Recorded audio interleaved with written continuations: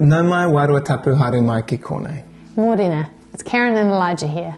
We coordinate and facilitate communities that apprentice under Jesus together. These neighbourhood churches form the extended family known as Unite. We desire to grow as apprentices of Jesus according to the Bible by the power of the Holy Spirit, Devoted to God in Jesus with one another. showing the world the love of God. We believe that God is three in one and that we belong to Jesus Christ. We desire to be Holy Spirit led, to practice love in community, and to grow together with joyful endurance. And to welcome all people, seeing them with the dignity God created them with. Nice. How are you doing, Marge? I'm good. Great. How are you? I'm good, thanks. How are you doing? How you Church? doing? Sorry. In this video, we're going to give some framework for sharing and praying on Luke 9, verses 1 to 36, which we've been reading this week in our neighbourhood churches. If you're looking to follow along to our Bible plan, you can find it on our website, which is unitechurch.org.nz. Thanks, Karen. Thanks, Elijah. I'm going to talk about our invitation from Jesus to walk the way of the cross. Luke 9:23 to 26 says this. Then he said to them all, "Whoever wants to be my disciple must deny themselves and take up their cross daily and follow me. For whoever wants to save their life will lose it, but whoever loses their life for me will save it. What good is it for someone to gain the whole world and yet lose or forfeit their very self? Whoever is ashamed of me and my words, the Son of Man will be ashamed of them when he comes in his glory and in the glory of the Father and the holy angels." Now, it was bad enough for the disciples to hear that Jesus would suffer, be rejected and die on a cross, and now he tells them that they must do the very same thing. And as his disciples, his apprentices in this day, in this age, he's inviting us to do the same thing. When Jesus was speaking, everyone there knew what Jesus meant when he said to take up his cross. Everyone knew what the cross was, an unrelenting instrument of nothing but death. The cross wasn't about religious ceremonies, it wasn't about traditions and spiritual feelings. The cross was a way to execute people, stripping them of their dignity. We've sanitized and ritualized the cross in these 20 centuries after Jesus. How would we receive it if Jesus said to us, "Walk down death row daily and follow me"? Taking up your cross wasn't a journey. It was a one-way trip. There was no return ticketing. It was never a round trip. Jesus makes deny himself equal with take up his cross. The two phrases express the very same idea. The cross wasn't about self-promotion or self-affirmation. The person carrying a cross knew they couldn't save themselves, and that self was destined to die. Denying yourself means to live as an others-centered person. Jesus was the only person to do this perfectly, but we're to follow in his steps. Take up your cross daily. Jesus makes it clear that he is speaking spiritually when he adds the word daily. No one could be crucified literally every day, but they can have the same attitude as Jesus daily. Yeah. This is following Jesus at its simplest. He carried a cross, he walked down death row, so must those who would follow him. We are to be like Christ in his humanity and to deny ourselves if we are to be his disciples. But to do so, we are to surrender our lives to the Spirit, to give ourselves as a willing and living sacrifice to the Father, and then say, as did Christ, "Thy will, not mine, be done." Self, the self-life, and all that is connected with the old sin nature must remain securely nailed to the cross. So why must we take up our cross and follow Jesus? For whoever desires to save his life will lose it, but whoever loses his life for my sake will save it. We must follow Jesus this way because this is the only way we'll ever find life. Sounds strange to say you'll never live until you walk down death row with Jesus, but that's the idea. You can't gain resurrection life without dying first. You don't lose a seed when you plant it, though it seems dead and buried.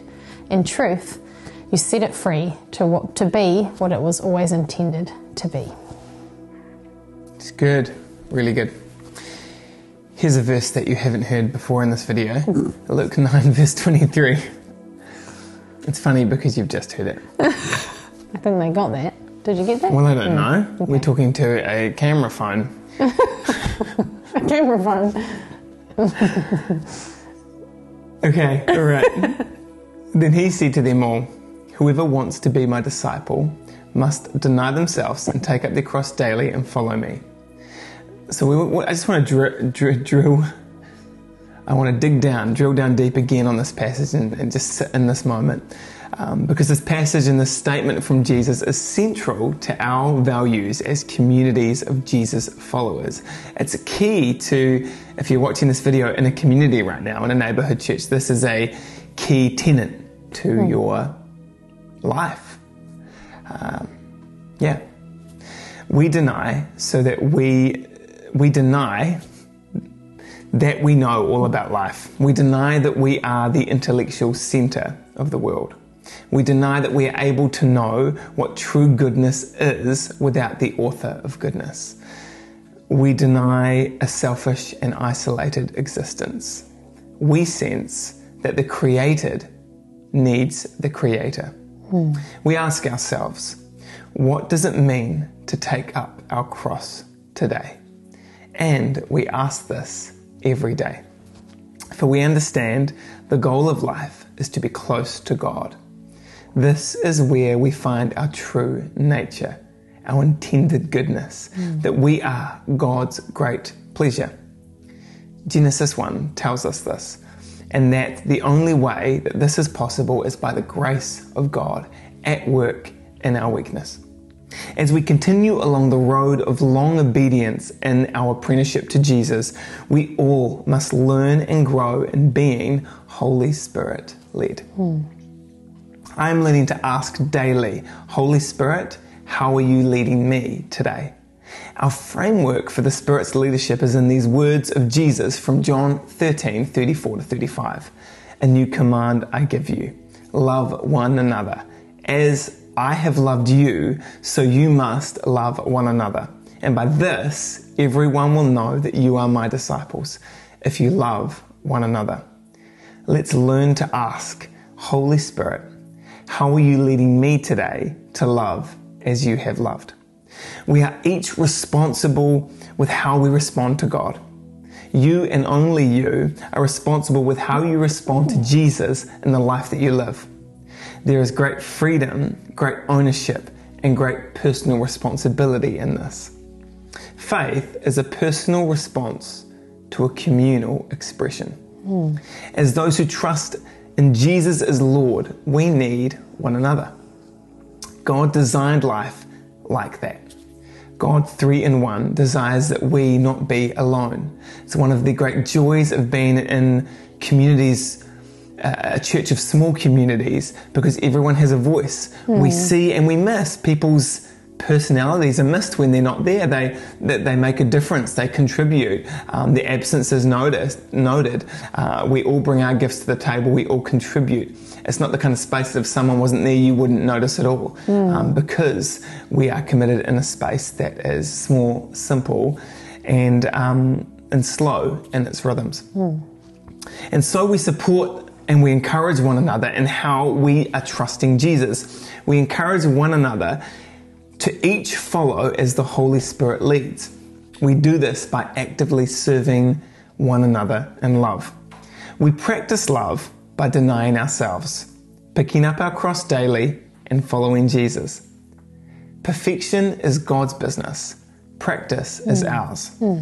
Many times I wonder if we think that we can't be perfect, and so we don't even begin practicing. We hear love as I have loved from the mouth of Jesus, and we think that's impossible. Jesus is God and I'm just me.